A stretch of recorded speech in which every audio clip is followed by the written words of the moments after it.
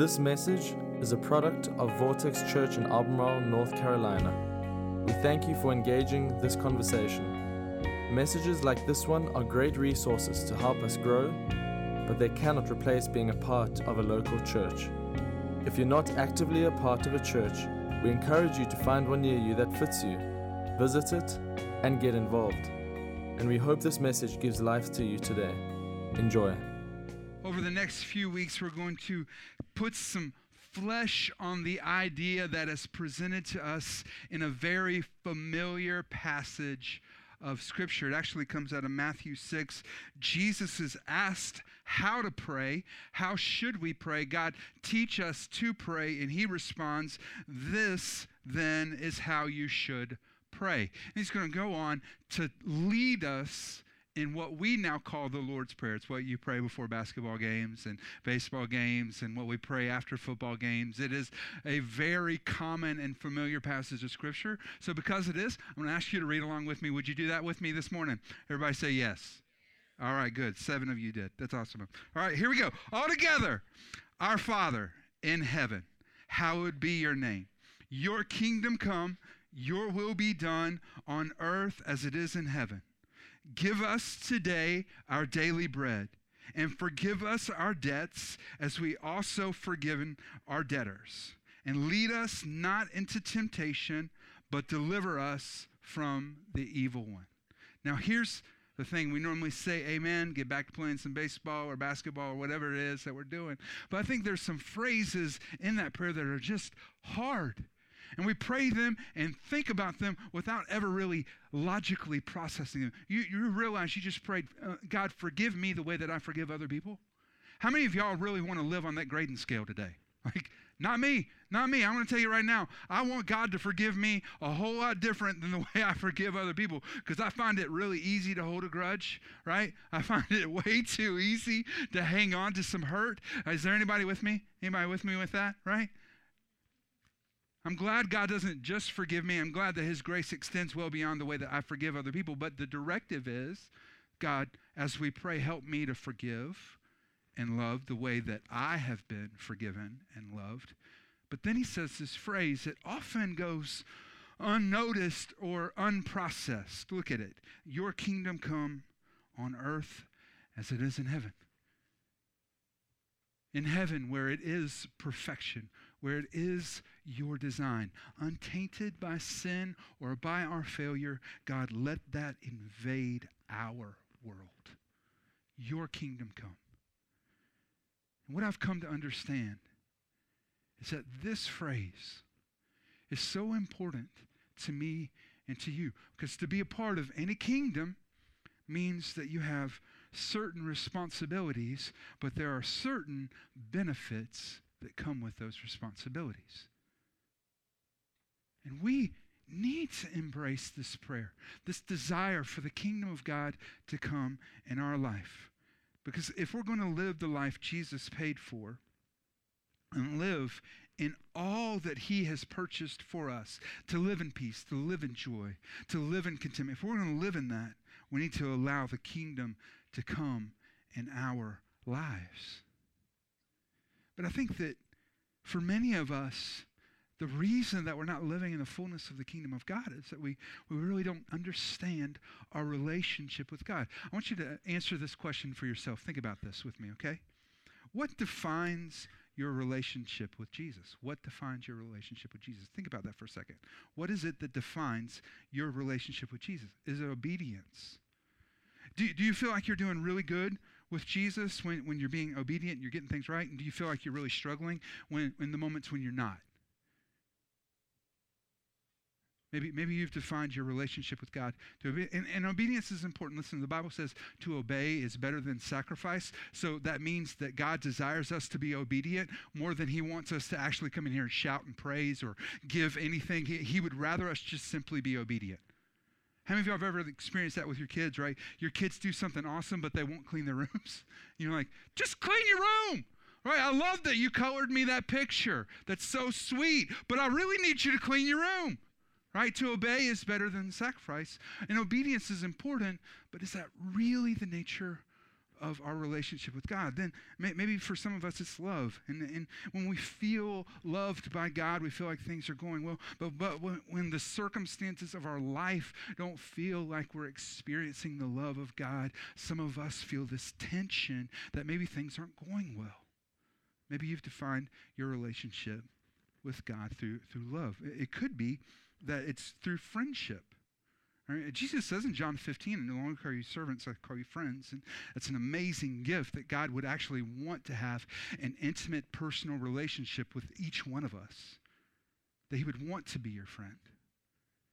But maybe sometimes you feel like you're being a good friend and God's being a good friend to you, but then there are times when you don't feel like he's being that good of a friend. And the ebb and flow of your relationship is dictated through these tensions. But the thing is, Jesus has a lot to say about his relationship to us. He has a lot to say about it. And to sum it up, I could say this, that we are invited into a spiritual kingdom through Jesus, where Jesus is the hero and the king. Jesus constantly makes the kingdom of God an issue. In his words, in Mark 1, the first chapter of the first gospel ever written, Mark 1, verse 15, Jesus says this, "The time has come, the kingdom of God has come. Repent and believe the good news." Now leave that up there for a second. The good news, that phrase is really what we call the gospel. The word gospel translates out to the good news. The good news is that the kingdom of God is here. So many times we think about the good news being that God is full of grace and love, but Jesus, in his own words, preached a gospel of the kingdom. Not a gospel of grace. There's definitely grace in the gospel. There's love in the gospel, but he preaches a gospel of the kingdom, which is why when you get to the end of his story, right, this moment where he's going to be crucified, do you know what he's crucified for? It's because he claimed to be king. He claimed to be king. It was his own personal, he leveraged that claim publicly, and the religious leaders were so furious that they wanted to kill him. Now here's the thing, under religious law, they had the authority to execute him under one method, and that was through stoning. But they didn't want to stone him. They wanted to publicly disgrace him in such a methodical and public way that he would be demeaned as any sort of religious leader. So they wanted to have him executed through the governing authorities of Rome. So they bring him to the Roman governor named Pilate. Pilate 7 times, if you count them in the gospel, claims Jesus is innocent. I see nothing wrong with this man. There's nothing. And so he does all this stuff to try to get out of executing him the way that but they're leveraging this claim. He says he's the king of the Jews. You represent the king of everything, Caesar. He's making himself to stand in authority against Caesar. He deserves execution, which he did by their laws. And so he orders them to be scourged, which was a ridiculous punishment. Many men died just from the beating that he received before his execution. And then Pilate afterwards, just wanting to get out of it, pulls Jesus aside. We see this in John 18. Pilate then went back inside the palace, summoned Jesus, and asked him, "Are you the king of the Jews?" "Is that your idea?" Jesus asked. "Or did others talk to you about me?" "Am I a Jew?" Pilate replied. "Your own people and chief priests handed you over to me. What is it that you've done?" Well, what is it that he'd done? He'd preached the gospel of the kingdom. So watch his words. After this, look at this. Jesus then replied, "My kingdom is not of this world. If it were, my servants would fight to prevent my arrest by the Jewish leaders. But now, right now, in this moment that we're talking, my kingdom is from another place. I'm a king, but it's not the kind of kingdom you understand. Jesus doesn't defend himself. He doesn't, listen, if you were on trial and somebody said that you claimed that you were Mr. Universe, wouldn't you just say, I didn't say it. I didn't say it. Let me off. Don't kill me. Right? Jesus doesn't defend himself. And the reason he doesn't defend himself is because the only reason Pilate has any authority is because he gave it to him. My kingdom is of another world. You are living under the authority that I've given to you.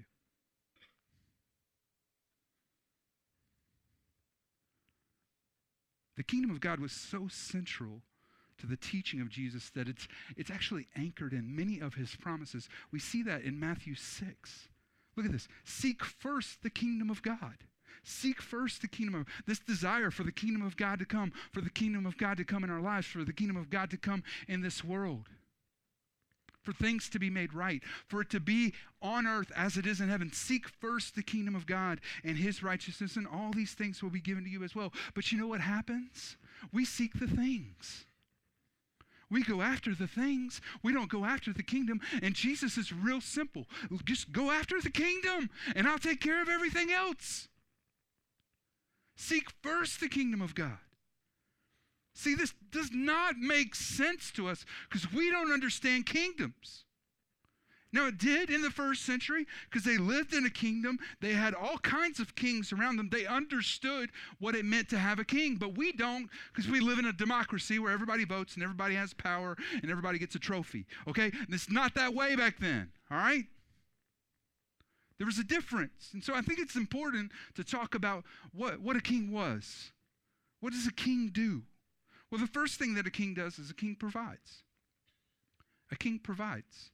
Now, if you're taking notes today, and I want you to remind you that we have an app. You can find it on your app store or in your Google store. You can find it. It's just Vortex Church. And every week we're going to have fill-in notes that are on the app. You can take naps or take naps. Don't take naps, please. Notes on your app that squeeze together into naps. You can take notes on your app, and it'll actually save them there and consolidate them all in one place. Just wanted you to know that. So the first thing that a king does is he provides. Now notice in the Lord's Prayer, the way that Jesus prays in the Lord's Prayer actually reflects the kingdom of God. Give us today our daily bread. Do you know why we pray, God, give us today our daily bread? Because in a kingdom, the king owns everything. Everything. Everything. The king owns. You ever do this? You ever go to the store and buy like a 6-pack of Coke? And the first 5 you drink, you're like, you don't care. You just like are you get to that last one and you're like, oh, I need to save that for like dinner or some special occasion. Right? So you just, that bottle sits in there for like 4 or 5 days when you like blew through the first 5 in just like 5 minutes, right? Well, here's the thing about a king. A king could walk into your house and take that bottle of Coke whenever he wanted. Because everything in your house belonged to him if you were in his kingdom. The king owned everything. The king owned everything. And so because he owned everything, it was his job to provide and to provide. And a good king provided. A good king used that power to provide. Bad kings, however, used that power to manipulate. In medieval times, there was an edict that was often delivered from the kings that was called prima noctis. It actually gave nobles under the king's right and authority the ability to take on a wedding night the bride away from the husband so that he, the noble, would consummate their marriage. This is why when King David sends for Bathsheba, she comes, because a king owns everything in the kingdom. And a bad king uses that to manipulate, but a king uses that, a good king uses that to provide for his people. So a king provides. Number 2, a king governs. A king governs. I want you to see, again, so much of this reflected in the Lord's Prayer, the prayer that we pray so many times. Forgive us our sins. Forgive us our sins. God, we know that we have been wrong, but we need to be made right. We know that there is injustice, but we want to see justice brought. Forgive us our sins as we forgive those who sin against us. It reflects the idea of justice. And then lead us not into temptation. It's the idea that there is leadership, that there is direction being provided. See, that's what governing does. To govern means to provide leadership and administrate justice. Now, I don't know about you, but every once in a while I have a heart attack when I'm driving. When I look behind me and I see those blue lights come on, right? That ever happen to you? Just a small mini heart attack happens right there in my driver's seat. Whether it's for me, I'm going the speed limit. I know that there's nothing wrong. I know it's not me. I know they're just coming up the road going after somebody. But, you're like checking the speed limit. Do I have his blinkers on? Is there anything wrong? Is my registration up to date? You're just going through all the things that it could be you. See, the thing is, we don't like justice when it's applied to us until we need it applied to somebody else. See, we love the police when they show up when our house has been broken into, though, don't we? But we'll get mad when they write us a ticket for going 10 over. That's what governing does. It provides justice. We need that. And a good king governs. And then, number 3, a good king protects. Notice the end of that prayer. Lead us not into temptation, but deliver us. Oh, we don't have the power, but you do. Deliver us from the evil one. Deliver us from the evil one.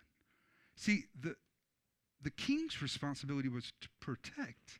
And it was the king's responsibility because he'd been given all authority, all responsibility, and all resource to protect the people. The reason he owned all of this was to provide protection for those that were under his authority. And a good king protected his people. So Søren Kierkegaard, who was a Danish philosopher in the 19th century, decided that he wanted to try to explain Jesus as king. Because so many times in our modern world, we don't understand it. We don't get what it means to see Jesus as king. We see him as friend. We see him as the lover of our souls. But we don't see him as king.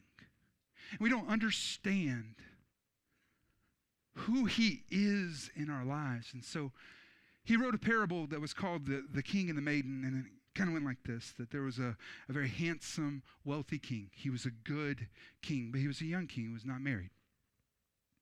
And instead of basically playing, the bachelor out, bringing a bunch of women in, figuring out who he's going to marry, and he knew that he could bring any woman from the kingdom into his home and say, would you marry me? And they would say yes because he was the king.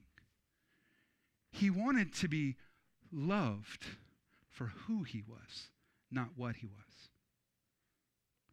And so, for a time, he abdicated his throne and walked away from the palace and moved a few villages over, where he moved into a very common home and took up a very common trade.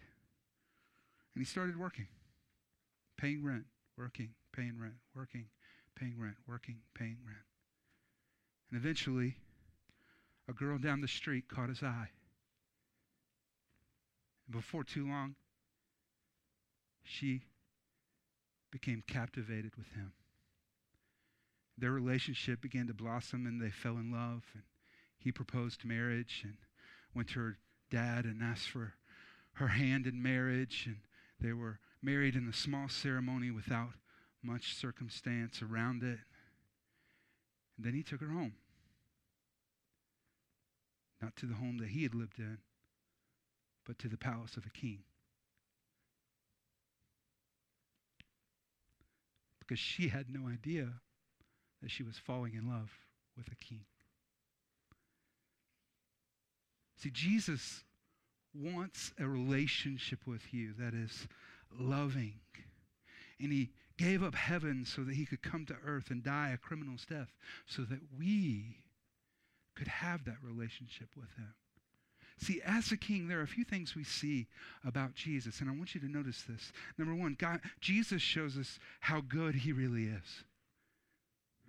How good he really is. It's so easy when we go through difficult seasons to doubt the goodness of God, but I want you to see today that God is truly a good king. Jesus laying aside heaven, coming to earth, laying down his life so that we could be made right with him, putting our sins on his back, taking the blow that we should have suffered. He shows us how good he really is, but this is equally important. Jesus shows us how valuable you really are, that you were worth his life. You were worth the sacrifice of leaving heaven. He's a good king. As a matter of fact, I'd go so far to just say he's our hero king.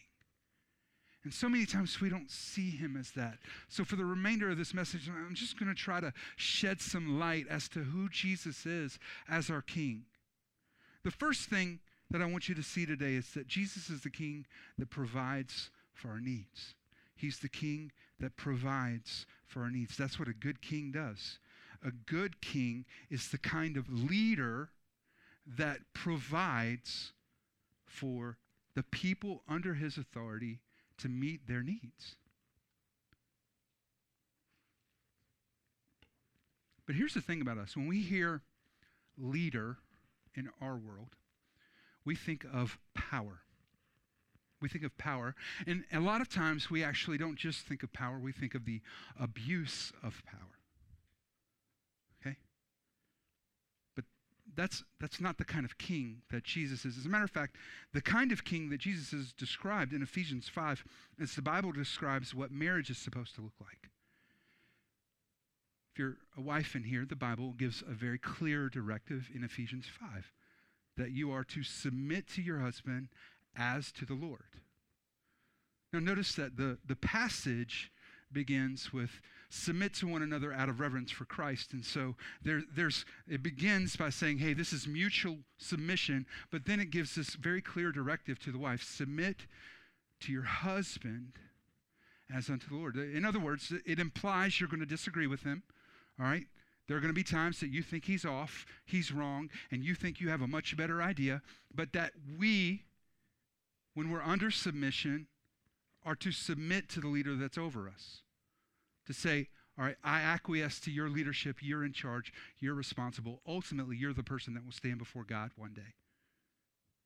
But if we back up a little bit and look at the whole picture, we see that what God says to the husband is extraordinary. He says, husbands, love your wives like Christ loved the church, giving himself up for her to make her holy. I mean, and godly leadership from a husband in a family is to lay down your dreams, lay down your desires, lay down your wants, so that everybody in your family is taken care of. So that you can help empower your wife to chase her dreams. So that you can help empower your kids to become who God's called them to be. So that you can serve them. It's not about you being served. It's about serving others. That's what leadership in the Bible looks like. That's what power in the Bible looks like. It's not going up the ladder. It's going down the ladder to become somebody that serves. And a good king uses that power to provide for those needs. This is reflected in Psalm 24, verse 1, where it says this, that the earth is the Lord's and everything in it. The world and all its people belong to him. Do you see kingdom there? Do you see what I'm talking about? That's kingdom. We live in a kingdom. This is a spiritual kingdom, but the world, everything in the world, everything that you have belongs to God. Your kids belong to God because they're people, right? Every person in the world belongs to God. Your husband belongs to God. Your wife belongs to God. Your parents belong to God. Your friends belong to God. Everybody belongs to God. Everything belongs to God. So what that means is that whatever you have been given. Everything you have has been given to you. Everything you have. That home that you live in, a gift. Those kids that you get to care for, a gift. That friend that you have that's there when you need them, a gift. The spouse that you love, a gift. It's all been given to you. It's all been given to you. And I think that there are a few things that should happen in our hearts when we realize that Jesus is a good king who owns everything, who has given so much to us, who has given so much. I mean, every person in this room, I don't care what level of income you're at, the average income for the average family in Stanley County is at 0.6% of the top wealthiest people in the world. Most of us are way above that line. So don't tell me that you're not blessed. You are. You're ridiculously blessed. All of us are. We're blessed. We're blessed. And the first thing that should happen in when we realize that God owns and He has given us so much is that we should become very thankful. We should become very thankful. If you're struggling with that, if you're struggling with not being satisfied with where you are in life, or there's a constant level of dissatisfaction, here's something that you can do. Take time and write down the 10 things that are in your life that money can't buy. The people that love you, the friends that have been there for you, the kids that look up to you, the things that you can spend all the money in the world you want, but you can't buy that. I promise you that you're going to see that you're blessed. You're blessed. And we should be thankful. We should be thankful. But it's not just that God has all of this, but He uses all of that to take care of us. In Philippians 4:19, the Bible says that my God will meet all your needs according to His riches in glory. Right? He's going to meet all your needs. That's a promise. That's a promise. And some of you, there are desires of your heart that you want, and you're looking to the future for that. But it's not here in the present. I want you to understand something today. That if you don't have it, you don't need it. If you don't have it, you don't need it. It may just be simply the wrong time. Because here's the thing. The right thing at the wrong time is the wrong thing. Sometimes God puts us in seasons of waiting to prepare us for seasons of abundance. And we need to accept that He's king. He gets to provide it. If we don't have it, then God's saying to us, right now in this moment, you don't need it. There's probably something I need to do in your heart to prepare you to step into this reality that I've called you into. So once we finally realize that God has provided everything, He owns everything, the world is His and the fullness thereof. I think the second thing that should happen in our hearts is we should invite Jesus to be king of everything in our lives. He should be king of everything. I mean, if you own everything, if it's all yours, Jesus, be king. Because too many of us, the only time Jesus is king is on Sunday morning. It's not Friday night. It's not Saturday morning. It's Sunday morning. We come into church and Jesus, you're king, you're king, you're king, you're king. But then we go out and we live like He's not. If He owns your home, which He does, invite Him to be king of your home. If He owns your kids, let Him be king of your family. If He owns all your finances, make Him king over your finances. If He holds all of your relationships, just let Him be king of your relationships and friendships. Some of you have been struggling in your marriage. And the problem isn't that you're not trying. The problem is that in Ephesians 5, it begins with submit to one another out of reverence for Christ. In other words, Jesus is supposed to be the king of your marriage. And you need to make Him the king of your marriage. Because as much work as you put into it, if He's not king over your marriage, it's not going to work. And here's what happens. When this is the only place that Jesus is king, it's the only place He gets to work. We make Jesus king over our home. He gets to work there.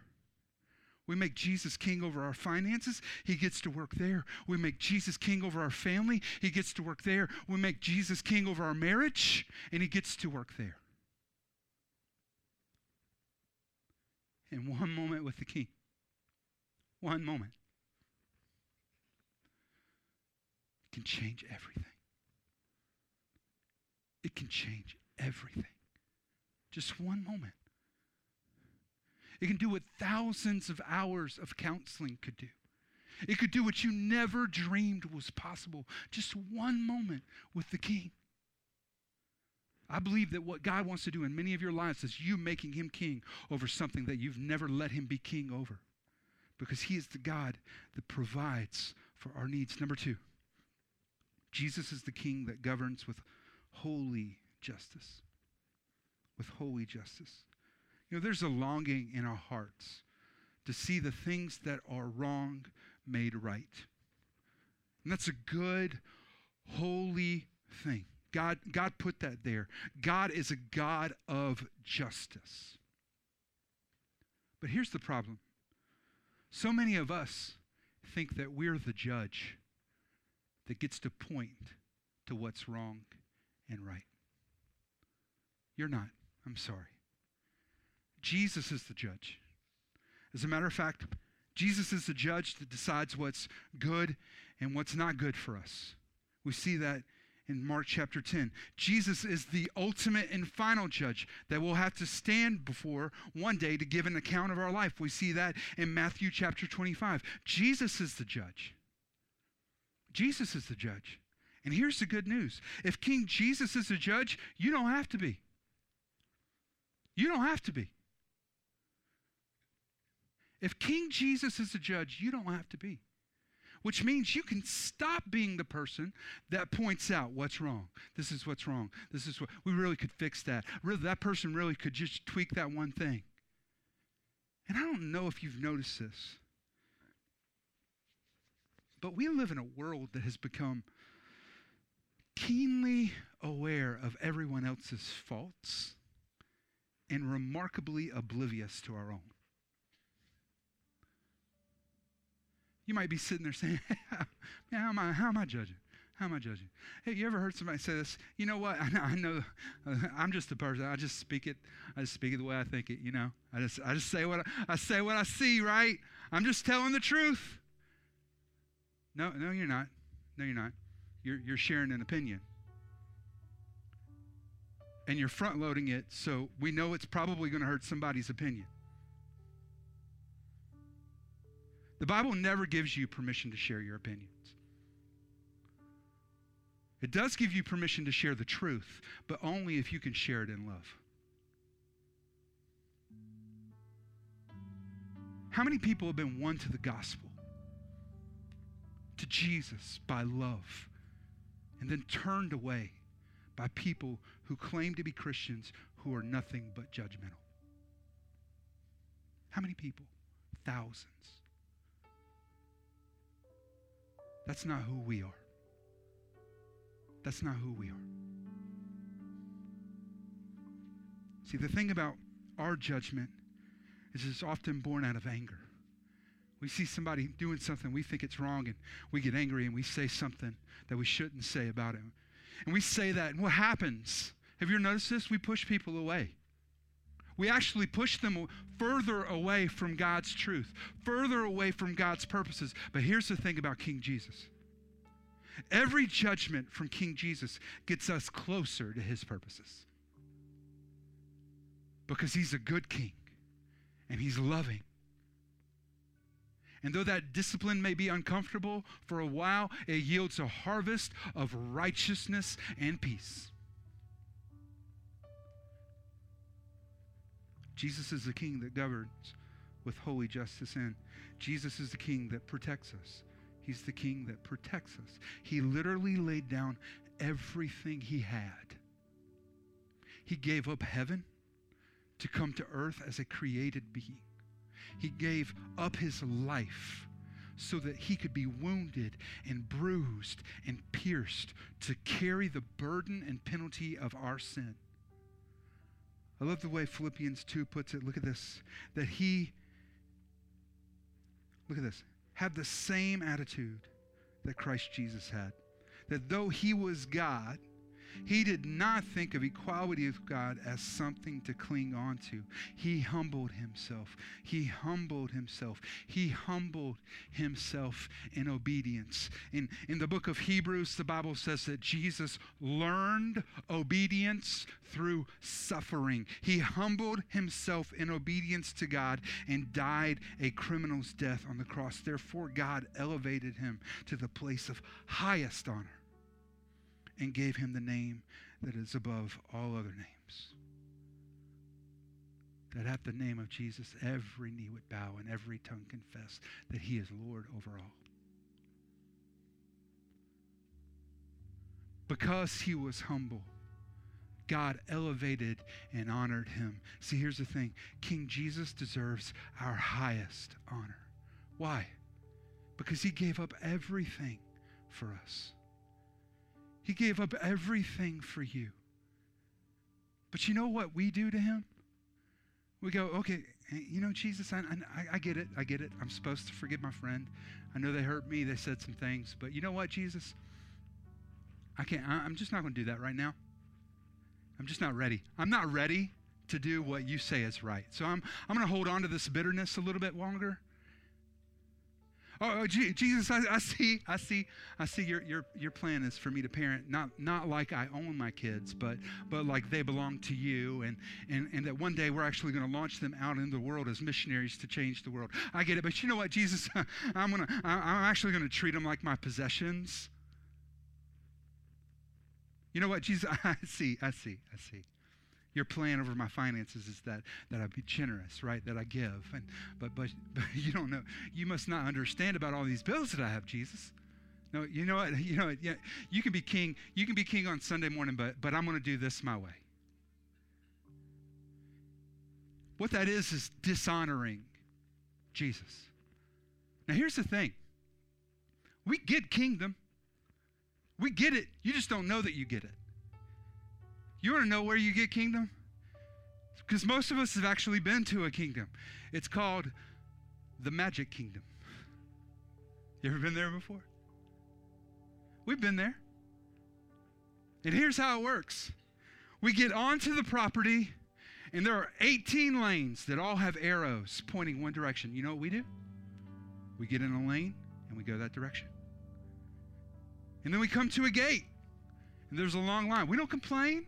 We don't complain. We got to wait for a little bit. We don't complain about it. We just get in the line and wait.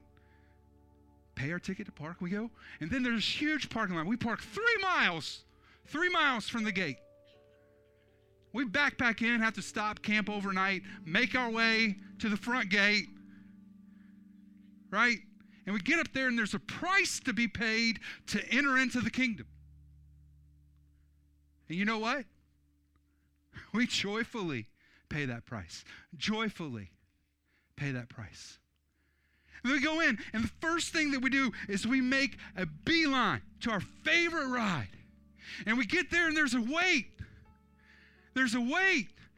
We have no idea how long we're going to have to wait, but we get in line. Why? Because there's a ride. We want to ride it. See, here's the problem.